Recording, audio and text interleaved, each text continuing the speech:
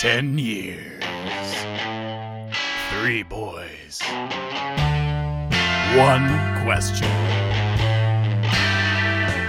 Are we friends? Hello there, and welcome to the podcast. The name, whispered from the angelic voice of the muse of which, is Are We Friends? I am your ionic atop Mount Helicon poet of a co-host Taylor. I am your co-host Brian. And I'm Jorge.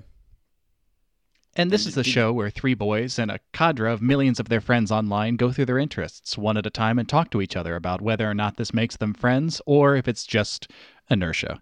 This week, we are talking about the 8th wonder of the modern world. It is, like many of the modern wonders, underappreciated and often unknown. We are talking about the cinematic bereavement achievement that is the 1981 film Roar. Couple things. Number 1, did you say mangelic? As in The portmanteau of manly and angelic. I didn't know if it was like of both man and angel or of very manly angels. Yeah. He's not just sexy, he's mangelic. Yeah. Yeah, no. I think I just slurred over my words. Don't call anyone that. Yeah, I know, because I do that shit live, and so sometimes it's just like the wires cross between mouth and thinky parts. Yeah, so you said we're talking about Roar, right? Yeah, and Roar was given to us by our good friend and listener, RJ. He's been trying to get me to watch this for a while, and suggested it as a topic for the show. And so I brought it to Jorge and Brian, and we all watched it yesterday, and holy shit. Yeah, this is also our first official Are We Friends With You topic. So first one coming in from a listener. Exactly, yes. So we're gonna be looking at the inertia between us and y'all.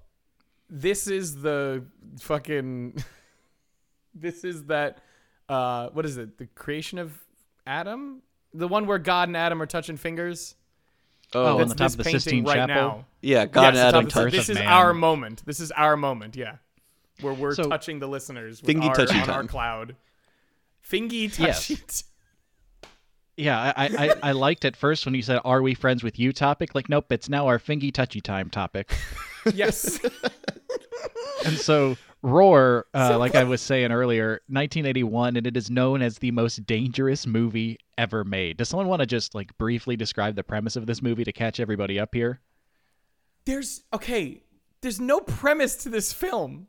The only premise in the film is the real life production, which is multi-millionaire egomaniacs almost get themselves killed because they walk into an abandoned house with literally tons of lions and tigers and jaguars and leopards and I think an elephant or 3, and they somehow survive, although I'm very skeptical on that. I'm legitimately surprised that you didn't end that list of animals with oh my.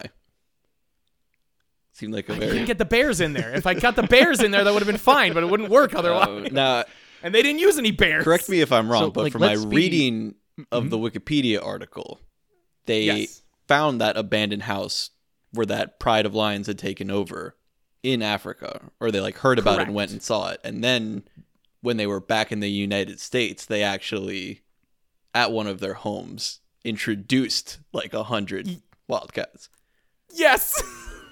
And let's be perfectly clear on this point. There is a point at the beginning opening credits where they say, because these are all wild animals and untrained, what they do is unique to them, so they deserve to be accredited too.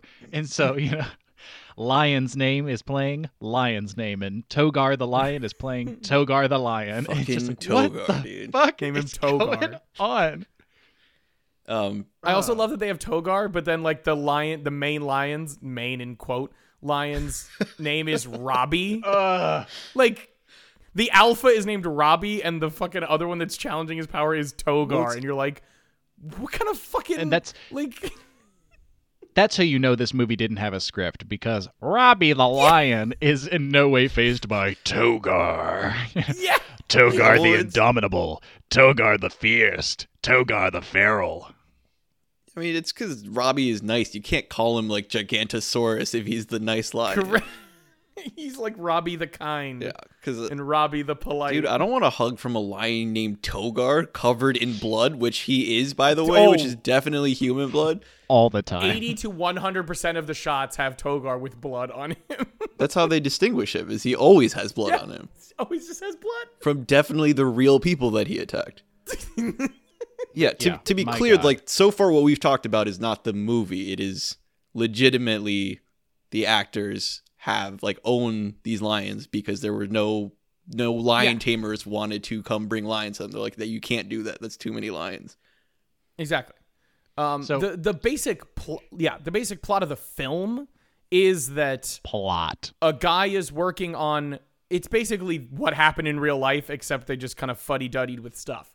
And they were like, a scientist working on animal stuff, like research, lives with a bunch of lions and all these cats in Africa, and then brings his family over to live there, but he's not there when they arrive. So the family just goes through a horror movie for the next 50 minutes and tries to survive a giant house filled with horrible monsters. Yeah, about Literally 90%. scores of lions. Yeah, 90% of this movie is either one, like, very cute times with all sorts of different cats, and they're like hugging and playing around on the ground. There's cute little babies getting fed milk and stuff. And the other half of it is just horrific family being attacked by lions. Yeah. And it's just like they'll open the door and like a whole flood of lions will just come pouring in, and they're real. And it's like, oh my God, they're not actors. Like, they're not trained. These people are in real danger. And that was Yeah. this was scarier than any horror film that I've ever seen because subconsciously you have that protection. It's all made up. It's okay. Yeah. Whereas what we're seeing here, like, no. That's seriously someone being scalped right there. Like, oh my God, that's real blood. Oh my God, I'm watching a snuff film of a lion eating somebody. Like, this is horrifying. Yeah, and Brian, do you want to talk a little bit about the actors since you're probably most familiar with them? Yes. So, if you've seen movies, and especially in like the 60s to 90s, sorry. If you've specifically seen movies in like the 60s to 90s range of films, the two female actresses, you will recognize their names instantly. This was made by a guy named Noel Marshall and his wife, or his then wife. That's very, important to say. It's his then wife. Oh, really? Yeah, they did not Tippi stay Hedren. married. Who would have guessed? What a complete this shock that they fucking movie. wouldn't stay married after this. His wife is Tippi Hedren, who most of you will know as the lead actress in the movie The Birds by Alfred Hitchcock. They have their actual family in this movie because there's no way they would get any actual actors to fucking walk around with a bunch of murderous lions. Or at least be in scenes with them. There are some emphasize that enough. These are wild animals that these actors and crew were subjected to for 11 years. This movie took to take. Yep. Two of the actors who are not main characters, two of the actors are trainers, and they are just doing their best. And I think some of the animals are trained, but most of them are not. So this is I cannot stress that enough. I do not care if this is some giant work where it's like, oh, we've secretly got a thing. No, it's real. They really happen. They're real animals that are wild, that are not fully domesticated, trained animals. They do not obey commands as they should. Yeah. But the rest of the family is, I believe it's John and Jerry Marshall are the two other boys, young men. Everybody's thankfully over 18, it looks, in this movie. But the daughter is Oh no, because if they had someone who was under 18 in this movie, that would have been the hors d'oeuvre. Like that child would have been taken We up would have and watched someone- swallowed Yeah. We would have watched someone get eaten on film. like but an the excitable daughter is toddler and a chicken nugget. The daughter is Melanie Griffith, who is in quite a few things in the late 80s, early 90s time frame. Yeah, and she's like legitimately your daughter, right? Yeah. Oh, yeah. It's legitimately Tippi Hedren's daughter. Yeah. I think Tippi it's Hedren, Noel who Marshall got and like Tippi what Hedren's 200 stitches because she was mauled by a lion and almost lost her eye.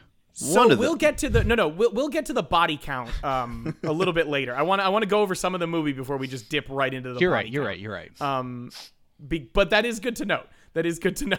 Yeah, to keep in mind that there were consequences to this film. So you might think that it's like they're going to the father's home so they can just like hide in rooms and stuff from the lions, but it's I don't know how that shack was built. Really, it's just that the lions are absolute monsters, and when Togar's in there looking for them, he's literally ripping down walls in this shack to get to them. The structural integrity of this house completely goes to zero after Togar's rampage. He does not care. He goes through doors.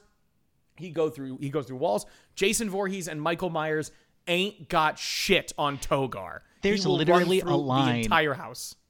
in the first act of the movie, before the family gets to the haunted house on Murder Hill, they literally, he says like, no, it's fine that the lions and everything are in the house. I mean, I keep the upstairs locked, and like we clearly see them trying to like barricade doors, and Togar the lion just, I'm gonna eat you, like right through. Yeah, the scene in the original Halloween when she's hiding in the closet and Michael Myers breaks through the flimsy closet door, it's like that over and over again, but they're ripping apart the entire closet and all walls surrounding it. And it's not a guy in a William Shatner importantly, mask. It's a literal lion doing it. I can't emphasize this enough. It's like if that was really happening. Like if there was a 6'10" absolute unit of a man with a kitchen knife trying to kill Jamie Lee Curtis during shooting, like not just in the movie, like the lion was on top of them when it was on top of them. There was no faking, there was no whatever. There were a few scenes. I will 100% say this. Spoilers for the movie. Who fucking cares? It's free on YouTube, and if you can make it all the way through, that's fine. Honestly, start watching it with this episode. Like put it on and like kind of lower some of the volume so you can hear us, and just start watching the episode, or just start watching the movie. There is two like dickhead poachers, like the standard Jurassic Park villain. Think of that, right? Who, by the way, in this movie are, but I use Jurassic Park because there's been 8 of those, a million of those movies, and it's always the same bad guy. Like there's never a difference. There's always a poacher type guy. Yeah. But they have 2 of those characters who, in this case, they're totally the protagonist. They're the heroes. Like, they're the right people. They're correct. I don't care what the message of this movie was. They were right. There are too many lions. They need to be culled. This is an ecological thing that needs to happen. They get eaten and killed in the movie. They survived them. Like that was fake. There's special effects. They use like a dummy thing with their clothes on it to show them getting fucking ripped apart. But like, that's it in terms of fake stuff. Because can I ask about like what Noel Marshall was thinking there? Because just for one fucking second, can we just like go back to 1981 to 1992 and ask him like, do we really want to habituate? Do we really want to habituate these lions to rip apart something that is wearing the clothes of a man and is in the shape and color of the man that looks like is standing right there watching his own figure be disemboweled by the literal wild animal that we are in the shaking hands catching on camera. Oh my God. Yeah. And this is on top of teaching them. Round 1, lion. This is on top of teaching them how to get past our foolish technology to get to us. There's a part where they're in a boat and an elephant just picks up the boat, knocks all the people out of it, and just smashes it to bits. There's a scene where one of the sons is trying to defend himself against the literal deluge of lions that are coming into the room, and he rips out all the shelves in an old refrigerator, like the old latching kind, and tries to pull it closed, but of course he can't pull it all the way closed because he'll suffocate, so he just a little bit keeps it a little bit open, and we watched a lion in real time, in real life, figure out that he could open up this door to get to the tasty nougat center that is the man flesh. It's just like, oh my God. It was as if you watched in real life that scene where the velociraptor figures out getting the door handle right, like with his claws. Like we watched the Animal Kingdom's inspiration for that. You could see like his thumb evolving from the paw. Just growing out of his paw. Not just that. There's a polydactyl cat. There's a scene where where the main character's talking to one of the lions, and he's like trying to get him to do something. And I swear to God, you hear the lion go, "No," and it's just like you're teaching them to talk. Oh my God, that was Gary the lion, and he was I think he was the son of Robbie, and he didn't want to go outside. Son of the king? I think so. He was literally going, "Oh," and it sounded like no, and you're like, This is Jurassic Park in the making right now. That door moment reminded me of two other things. Taylor brought up the elephant, who very specifically grabs their boat and fucking rips it to complete shreds in front of them, and that made me laugh. And before, when they're actually in a boat trying to just get away from the house, right? And they're on this little river. And by the way, the cats can swim, so tigers are with them in the water, fucking around, fucking with them. They get to the shoreline, but they're rowing backwards, right? They can't see where they're going. They turn, and they're steering into the shoreline, and there's like 4 lions right there, and they're open mouths waiting. And you see the lion just put his paw on the edge of the boat and pull it back towards them every time they start trying to pull away, and it's like, oh my God, how did anyone get out of this film alive? Yeah, the tigers also love jumping into boats to sink them. They'll like specifically get in them and then pull them underwater. Every single time someone was on a boat in this movie near the cats, a tiger or 2 jumped into the boats and just stood on them proudly as they sank like the Lusitania. It goes even beyond that, because you can clearly tell that the tiger can stay in the boat if it wants to, because there's like a 30-second period where the tiger's like, cool, I'm totally balanced now. You know what I'm going to do with this totally balanced boat? Unbalance it. It just leans over. To the side. It just, oh my God. They're literally, you're giving them a situation where like ravens figure out how to put coins and get peanuts, but how do I push down and create the intimate traps to play with my food to give it that nice fear juice through its veins? Yeah, exactly. And it's not even like they're sadistic about it. There's a playfulness with which it's just they like to mock us dumb monkeys. Yes. I think the lions were, when they were being playful, they were, I think, legitimately just being playful, but they're lions. The tigers, I think, literally liked to play with their food, and they were like, oh, we're fucking with these people. Yeah, we're about to eat them. Yeah, they're so scared, and we love it. We feed off their fear. When you watch a cat like release a mouse just to catch it again, and you could like if cats had the vocal structure to laugh, imagine you're the mouse watching as a mouse. Also, this happened to a mouse. That is the experience of watching this movie. Imagine an insane mouse took him and his mouse family to live in an apartment with like 8 to 10 cats. It just was like, I'll record it for 11 years. That'll go well. Yeah, there's a part where one of them's hiding in a barrel of water, and one by one, the lions all start coming to drink the water because they're like, oh, this water tastes really good for some reason. He keeps trying to like stay underwater and having to pop his head out. It's got a soupy quality to it. Yeah, there's all these lions like looking in on them, and it feels like it's the damn hyenas from Lion King just like laughing and like fucking with Zazu. All that, it's absolutely terrifying. Yeah, all that being said though, I actually really like the movie. This movie for me was just weaponized anxiety, so I didn't like I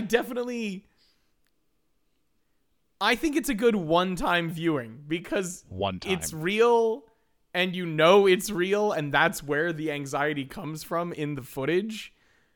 It's not necessarily like great filmmaking, but it's way better than I thought it would. I think I'm going to watch it again because I like, the thing is, I was expecting it to be horrifically shot, terrible music, horrible act, like just bad across the board, like almost unwatchable. That's usually how movies with this kind of story are. But it was like, because it just has a gimmick. It was not just a gimmick movie. I thought the shooting was like good. I don't know about any of the acting, but there was sometimes it would all of a sudden spike up and be very, very good acting. I was going to say, they were being ripped to pieces.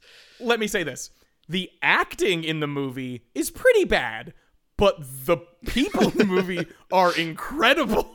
Because you can feel every real reaction. Yeah, the soundtrack's interesting because sometimes here Oh, sorry. No, tell us about the soundtrack, and then I'll read you all this quote. I was saying sometimes it goes from like horror music because Togar's ripping down the house to all of a sudden, oh, but look at this lion bounding around and having fun, and it turns to joyous music, even though he is on their way to eat them.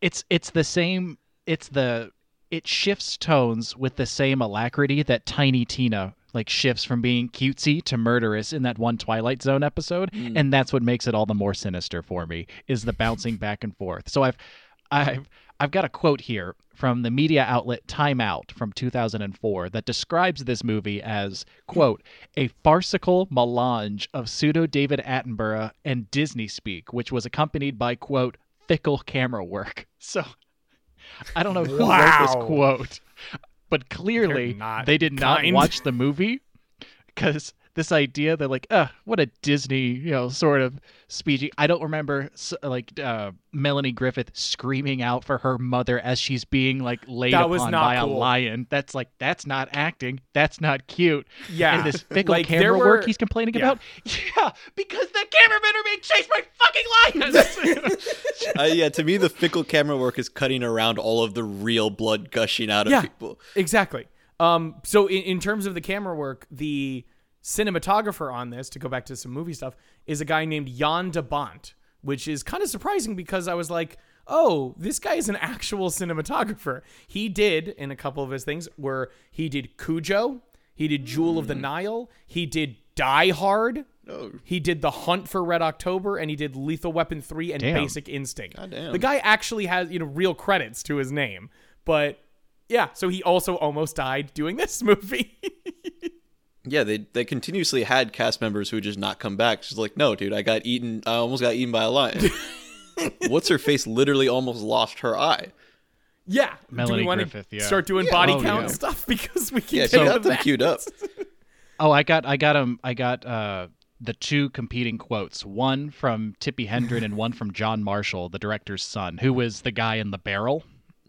So Tippi Hedren says, so apocryphally in the tagline of this movie, like, this is the most dangerous movie ever made. But Tippi Hedren says, Tippi Hedren refutes the long reported number, telling the outlet Vanity Fair, we didn't have that many. Maybe they're talking about the number of people who hit their thumb when they were pounding on a nail. In 5 years, I think there were like 7 people that were hurt, but not seriously. Let's contrast this with John Marshall, the guy in the bucket, who said, Tippi disputes the number.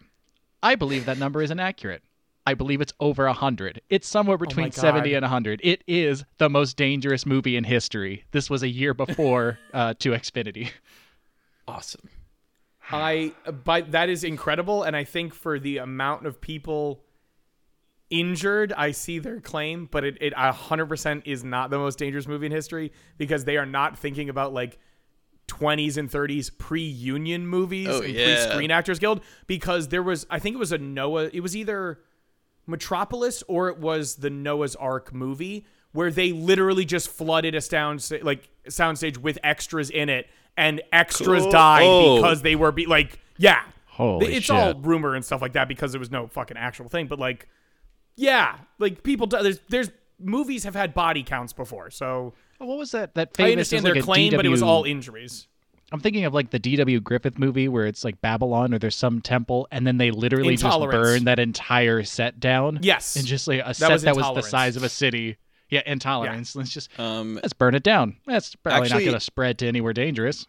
In one of the new Planet of the Apes, I don't know if you've watched them yet, but there is like a major structure that they actually burned down to the ground again. So they got one take on that. Damn. And it's like one of the more recent times I've heard about something like that. It looks really cool. Okay. And also in Nightmare on Elm Street, when Johnny Depp gets pulled into the bed. He really dies. Johnny Depp actually died there, and some new complete Johnny asshole Depp has took his just place. actually just picked up Aztec gold, and then they based that, and that's how they made Pirates of the Caribbean. It's a loose biography of Johnny Depp. It's just made into a period piece. Sorry, Yeah, so for anybody who hasn't seen it, there's a scene where he gets pulled into his bed, and like a waterfall of blood gushes out of it and up into the ceiling. It's incredible. Yeah, the way they did that is by the room could rotate. So they just put it upside down and then poured a bunch of blood through it. So it all, film it upside down, whatever. But they didn't really think it out physics-wise. So when they drop all of the blood, it sets the rotation off of its axis, and the room starts spinning wildly out of control. And there's a bunch of lights and shit in there, so it starts ripping all these cords out, and things start flying everywhere, and there's electricity shooting out and blood splattering everywhere, and everybody has to clear out to not die. What an actual Except terror! Poor Johnny Depp, who unfortunately died blood. at that moment. Exactly. It was his blood. He was sending everything everywhere. That's what happened. Rest in peace, God. Johnny Depp. Anyways, as for we'll get into the body count of this movie. Obviously the tagline talking about around 70 people in the cast and crew believed to have been injured during the production. We will now list all of them. So I'm going to go through the highlights that I have. The cinematographer Jan de Bont had his scalp lifted by a lion, resulting in 220 stitches. Tippi Hedren. Can we play a game? Can we just guess the number of stitches per injury? All right, so Brian, you've got the figures before you, right? All right, Jorge, let's guess. Yes. Okay. Well, you said 200 right, so for Tippi Hedren. That one was already done. For the next one. Yeah. All right, so Tippi Hedren. Here is the damage, and then you'll say how many stitches she probably needed in total. Okay. She received a fractured leg after an elephant bucked her off its back while she was riding 0 it. stitches. She received scalp wounds and was bitten in the neck by a lion. Oh, so we want to go total stitches. number of stitches over everything? Yeah, total number I'm going 500 stitches. I'm going to go 501. It's 38 stitches. You guys are way off. Okay. So we lost the prices right there. So one bit on the guy neck. takes a whole 200 stitches to put his head back together. No, because his scalp got lifted off. You have to do all of this, like all around the top of the head. Tippi Hedren got bit in the neck, and that's 30. First of all, 38 stitches on your neck is still a lot. Oh, I of thought you fucking said stitches. head too. No. Basically, if someone got scalped, yeah, that's probably a lot of stitches. But bites are kind of whatever. Right, well, it's still closer than Taylor, so. Melanie Griffith got scratched in the face, and it was feared she would lose an eye. How many stitches? 35. 300 stitches. How many? I said 300. He said 35. I said 35. 50 stitches. Damn. So Taylor is way more correct. Thankfully, she recovered and was not disfigured. Also, I didn't know that Melanie Griffith is Dakota Johnson of 50 Shades fame's mother. Yeah. This whole family has been in fucked up movies. Yeah, forever. No, okay. Noel Marshall does not have. I don't have a count of how many stitches he received, but he was attacked so many times that he was eventually diagnosed with something. What was it? Oh, gangrene. Holy shit! Yes. Jesus. I think I actually read that one already. He was diagnosed with gangrene. It was in my brain, knocking around somewhere. I was gonna go with that crazy cat disease, the one that makes you think that cats are amazing. Oh, lycanthropy. So you keep feeding them. Like he just got. God. Yeah, whatever. But like mesothelioma or whatever the fuck the cat disease is, that like makes you like cats. Okay. There's a few weird things with cats. There's like you can get toxoplasmosis from kitty litter boxes. That's the disease. But I don't know that it makes you like cats. It just increases your probability of having schizophrenia. Well, I mean, so yeah, like you're gonna have more cats. It makes mice less afraid of cats, so that they go up to them and then get eaten. Wow. It's fucky. It just makes them like where they're like, hey. Yeah, it's like one of those zombie ones. There's another one that it gets in. There's that fungus I know. There's one that gets inside of snails, and infects one of their like antennas and makes it look like a juicy caterpillar, so that a bird will come eat it because they like reproduce inside the bellies of birds, and then they get shit back out under the ground, get onto a snail again, and then go through the whole process again. They're Holy on shit. cats. Cats do not purr or they don't meow at each other.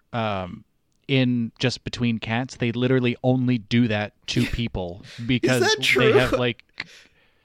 Well, because it like a baby crying, like we physiologically can't ignore a baby crying, and meows somehow like work the same way on the human mind that we cannot ignore cats when they fucking meow, and they only meow to people.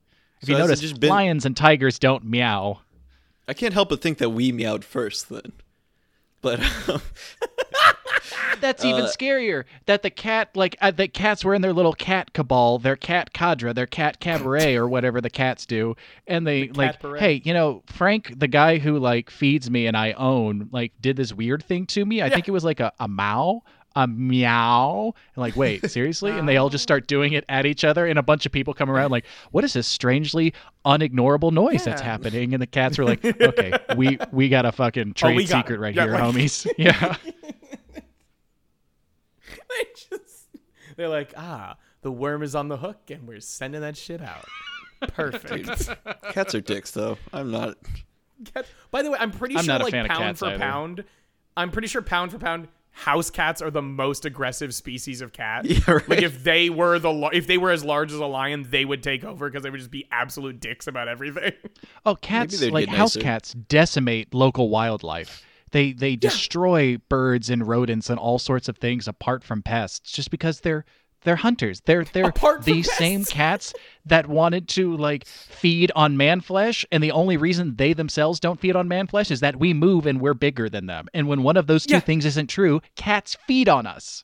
You know what I think they've mastered is their one attack on man, which is the cat scratch, which hurts so unbelievably bad, but is not bad enough for you to get rid of the cat, Correct. It's just you can't really complain about a cat scratch, but it's so hard, but it doesn't do any real damage. Yeah, it's just sadism. I'm allergic to cats.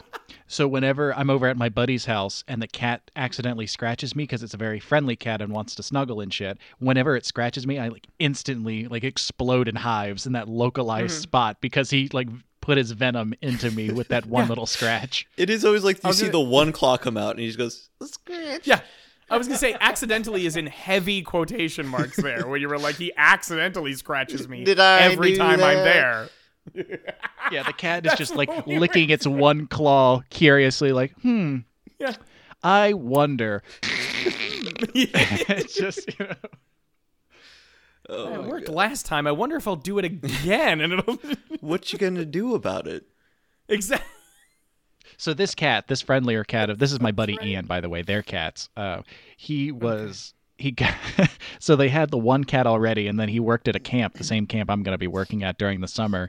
And his wife Rosie was working at the camp as well. And he walks by and he sees this orange dumpster cat just hanging out around. And his first thought is, I got to get rid of this fucking cat.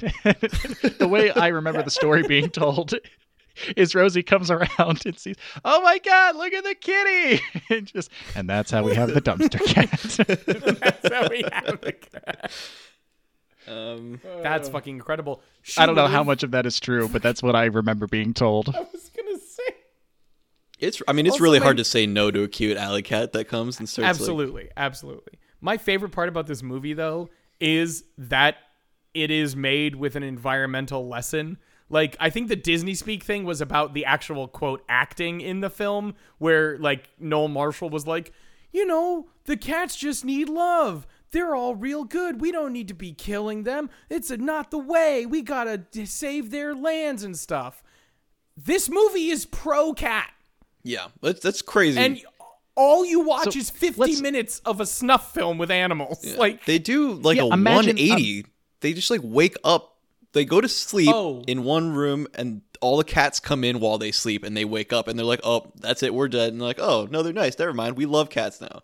Yeah, so basically... They got fucking toxoplasmosis in the nighttime. That's what fucking happened there. They got insta-Stockholmed, and they were just okay. Because, they literally spend all this time getting away, and then my favorite part of it is they basically they get out of the big house, right? And then they look over and they go, oh, there's another house over there. And they walk through a couple of chain link fence gates, and I'm like, you guys were supposed to go there the whole time, and you never did.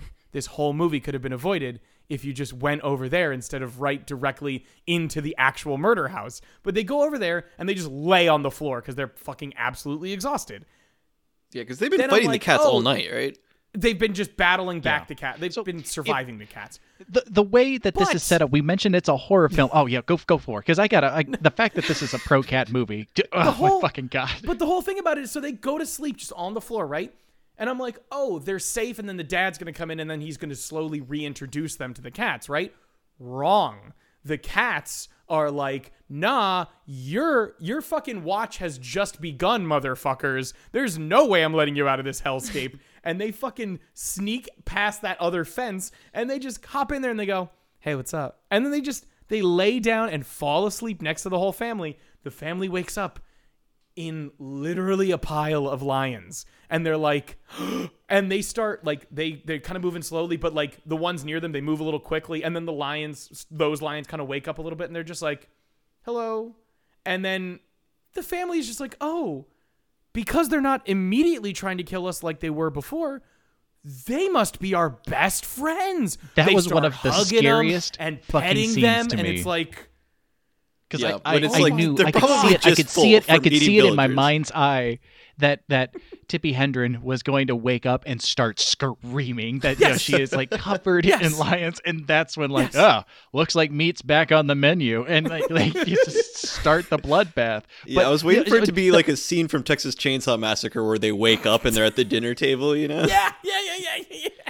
I mean, literally, they were on a dinner table. Like anywhere that they are on a board as people in that environment is a dinner table. Was the dinner table?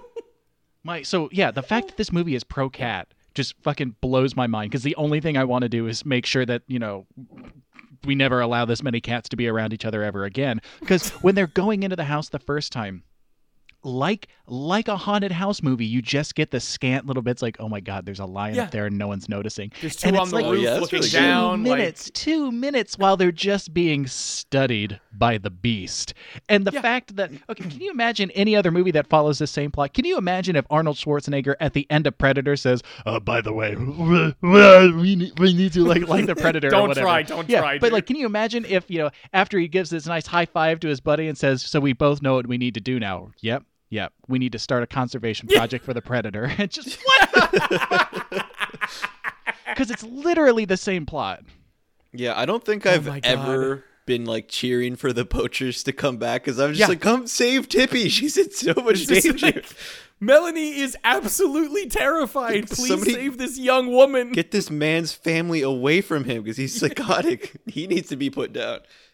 That's the craziest and it doesn't help part that of it. he talks like an insane person, like someone who's been exposed to the sun and is in desperate need of hydration and shelter. Really Yeah, does. like, yeah, He exactly. keeps talking. Well, you gotta save the cats. I can't believe that the poachers want to kill my cadre of hundreds of cats. It's just like an you insane are Jimmy unglued. Stewart trying to fucking appeal to the people. the lion's better angels. And it's like, my favorite part is he's doing all this talking with his friend, and he, like, lions are coming up, and legitimately, by the way, like, they are hugging him. They're saying, like, hello, and they're, like, jumping up to, like, put their paws on his shoulders. And he has to literally just, like, heave them off with all he's got strength-wise, where he's just like, get the fuck down, like, pushing their faces away from him because they're trying to lick him, and he knows that if they lick him, they could rip his skin off with how abrased their fucking tongues are. They can literally scalp you with that. Like, a lot of the scalping that happened wasn't these aggressive moves. It was somebody grabbing hair, like a lion getting a paw full of hair held down, and the person tried to move, and it just went, nope, and just fucking pulled on it. Like, that's what happens with this thing. And so he's got this completely scratched up shirt with holes in it, and you're like, he's been filming and just dealing with these lions, but he's so kind to them, and you're like, this is fucking my favorite scene of this shit was right at the beginning when he's talking to his buddy, and his buddy is like I'm on your side, man, but like this is a dangerous place. Too much. Goes, no, what are you talking about?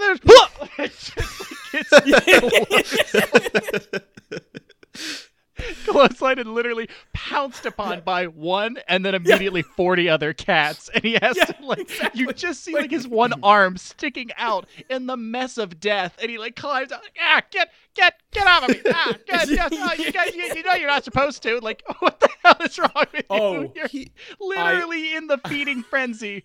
I love when really, he's the cat does just come out of frame and straight across.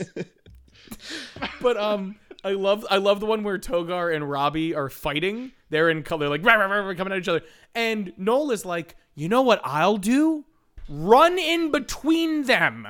So he starts running, by the way, and my favorite part is he starts running, and this same thing happens again. One of the lions behind him is like, oh, we're running now. And he goes, hello, and he just tackles Noel to the ground. And Noel's be like, get the fuck off me. I'm trying to save those lions. You ain't saving anybody, dude. He starts going in, and he starts doing the big, like, you know what you're supposed to do when a bear comes at you when you're like, you put your, you and make let's be yourself clear, as big that's as possible. only you start for yelling. black bears. That's for black bears the other only. If you do half that to of a bears grizzly, in this country, it'll you just ruin kiss your your life. bum goodbye. Yeah, you just like- you pray to whatever saint that you want and just accept the sweet embrace of death. Like those and are your hope some options. divine pillar of protection comes down between the two of you. But yeah, he fucking runs in between two fighting lions. He is an absolute maniac. Yeah, I mean, when he gets in between Robbie and Togar, so like I think it's either Togar, probably Togar. You know Togar. Togar just like Classic paws at him, Togar. and the guy he flies 6 feet in the air like whoa, ass Dragon over Ball apples Z backwards, character. and he literally has to like get up and enter into the fray again. Whereupon he is easily beaten away again, like 4 times. he also at no God. point says that lions don't hurt people. All he says Correct. is that, he works for Robbie, the king of the lions, so he's safe. Yeah. Robbie's the alpha, and Robbie is nice, which is why things are going pretty well. But he is fully understanding, which is appreciative. He fully understands his place in this system, where he is like, I am not the alpha here. Yeah, it's like I am under the rule of a benevolent god. Togar's still alive at the end of the movie, which means that Yes. any minute he could come defeat Robbie, and then that whole family's lunch. Yes. That's it. That family needs to keep that gun to shoot Togar so that they can keep the reign of their benevolent despot in fucking power. You couldn't even hope for them to get a gun because it's like that's not going to do anything. They're going to knock that toy out of your hand. Exactly. Yeah. Okay, crazy. great. I shot 10 of the literal dozens of lions as they're coming at me. There's a Remember reason- the last scene in Alien vs. Predator where they're on top of, or that one scene where the predators are desperately shooting as all of the aliens like climb Yes. up the Inca pyramid and are just about to overcome them? Or like Yeah, World that was War cool. Z when the zombies are literally spilling over each other and going up the wall. Imagine that, but with literal lions. And that was Real several lions. moments of this movie. Yeah. No CGI, no nothing. And we were not exaggerating Mm-hmm. before. They had literally over 100 wildcats in that home. It's crazy. Absolutely. I don't want to terrifying. film with the most 100 people in bana- one room. No, you were saying that during the filming where you were like, imagine how terrifying it is just thinking about the amount of people. Well, just like- 100, if those people flooded through the door like that, you would be terrified. Now imagine they're all 1-ton death machines coming at you like that. There was Like, one scene where there's so many lions that flooded through an open door that was literally, if they were ducks, I would be scared. it was giving me claustrophobia. That's fucking hilarious, by the way. They were ducks. I take it back. I love this movie, dude. I'm down for this. This is definitely going to get a few rewatches. This movie, first of all, even if you don't watch it multiple times, everyone should watch this movie once. Yeah. It is just required, and whatever lesson you get out of it, that's the point. That is. I can almost guarantee it's not conservation. That's not the lesson you're going to get out of this movie. I don't know, dude. They're mad cute. That's the like. Yeah, when they start showing the babies at the end, just so they put out the horrifying walking set of jaws and claws that were previously attacking the 4 innocent families. I don't know. Robbie was nice. Robbie was very nice. He only mildly traumatized the family, whereas Togar majorly traumatized them. Literally, dude, it Roar was 2 just- will have the same plot line as goddamn Friday the 13th 2, where it's just like, oh, okay, so that's not really the villain we thought it was, and now it's the villain we thought it was. And Togar's going to come back and murder everyone one at a time, getting slowly and slowly more sadistic. I love it. And that's the only plot. That's the plot of Roar 2. Togar's, inevitable, absolutely inevitable rise. Also, just to be clear for everyone, a lot of the injuries we mentioned, like, the whole thing with Melanie Griffith's eye or the cinematographer, obviously, but like Tippi Hedren, I it's unclear if the leg break is in the film or not, but a lot of this stuff is not in the film. A lot of this footage is gone, was on the cutting room floor or left in a reel. It didn't make the final cut. However, there is one shot I very vehemently remember. One, Noel Marshall actually hurts his hand, and you can see him wrapping it up Leo DiCaprio style from Django, where like he actually injured himself and you see the fucking bandage on it in the next shot because he's just actually got cut by a lion. But when the poachers and the other group of people start coming in, and that's when the tigers first do the dick move of going, oh, I can drown this boat. That's great. This is awesome. They do that, and they fucking fuck up the trainers, the real life trainers / the in-movie poachers. And there's one close-up shot of the poacher being pulled away, and it's just real blood all over his face. And I'm like, that was the scariest thing I've ever seen. Like, I've seen people open up with fake blood, like guts spill out, all that shit.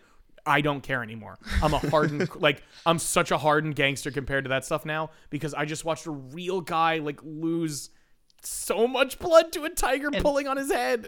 What makes it even worse is the main guy saying, "Oh, you just got a little scratch. You'll be fine." Yes. Made the lion mad. Like I'm watching a man on the brink of death being dragged out of the now blood pool of water. Like, yeah, it is kind of fun because it's the director too saying that. Yeah, that's Jorge. That's the only person who would be saying that. Yeah, no, I liked what workman's comp. It's just a scratch. We're talking a little bit about sequels, and I think what I settled on was we get 1,000 lions, and it's in the apartment complex, and you don't tell any of the residents. You just surprise half. You leave half of the one side of the building completely empty, and then one side filled with residents, and then you fill all of the empty apartments with lion families, and then you just go, "See you later." Like, have fun. One of the other also quotes talked was about like building the 20-foot tall concrete wall around it so that even there is no escape. Like in the one night, you have to keep them in. So a snuff film. Yes, you want to make a snuff film. Yeah, you gotta go bigger and better for the sequel. Jorge, what was the quote you were talking about? One of them, it might have been Tippy, I don't remember. He's talking about like, oh yeah, you couldn't make a movie like that now with all these safety regulations. Like, what could we do different? This just is how it is. People are gonna get hurt. All we can do is hope that nobody dies. Hope, not like that was the attitude. God. She also in that same quote says like, what else are we going to do? Do it with dogs? And just that's not how that works. So which makes me think that the sequel is literally Cujo, except they couldn't do it with a live lion, so they got a live dog instead, following the exact suggestion of Tippi Hedren. But the difference is Cujo was a trained dog with a professional handler behind the camera at all times. Yeah, they probably had to cut the scene with the live rabbit dog that they let eat those people. It's really weird that the two main actors of this change halfway through the film. I don't understand why that is. Okay. Oh my god. Can we do a quick fans kids corner? Can we do a quick shout out for our people? Sure. Yeah. Who are we shouting out today? I would first like to thank your friend for suggesting Roar. RJ? Oh yeah, he changed my life with this movie. Yeah, that was an experience. Thank you. Congratulations on being the first user suggested episode. Mm-hmm. Also want to shout out to Garrett, who started playing Elite Dangerous apparently because of that episode. So that's awesome. Yeah, buddy. We love you, and I've never met you, but I know that I know you better than Brian already. Wow. I'm glad that you're our biggest fan. Oh, I'm gonna get in a real fight right now. So yeah, we're friends. Thank you, Garrett. That question's been answered. We're clearly friends. And that's all I got this time. Yeah, so we'll start doing a little bit more of the shout outs and the thank yous now that we're starting to get a couple more suggestions. But so like we started last week, we want to start announcing what we're going to do in the next episode, just so you guys can catch up, be ready for it. So Brian, your episode is next week. What are we going to be talking about? So I've got a little thing in store. As some of you know, I am what you would call a fan of what others would call professional wrestling. So I am going to do a Are We Friends exclusive 3-part series on pro wrestling starting next week.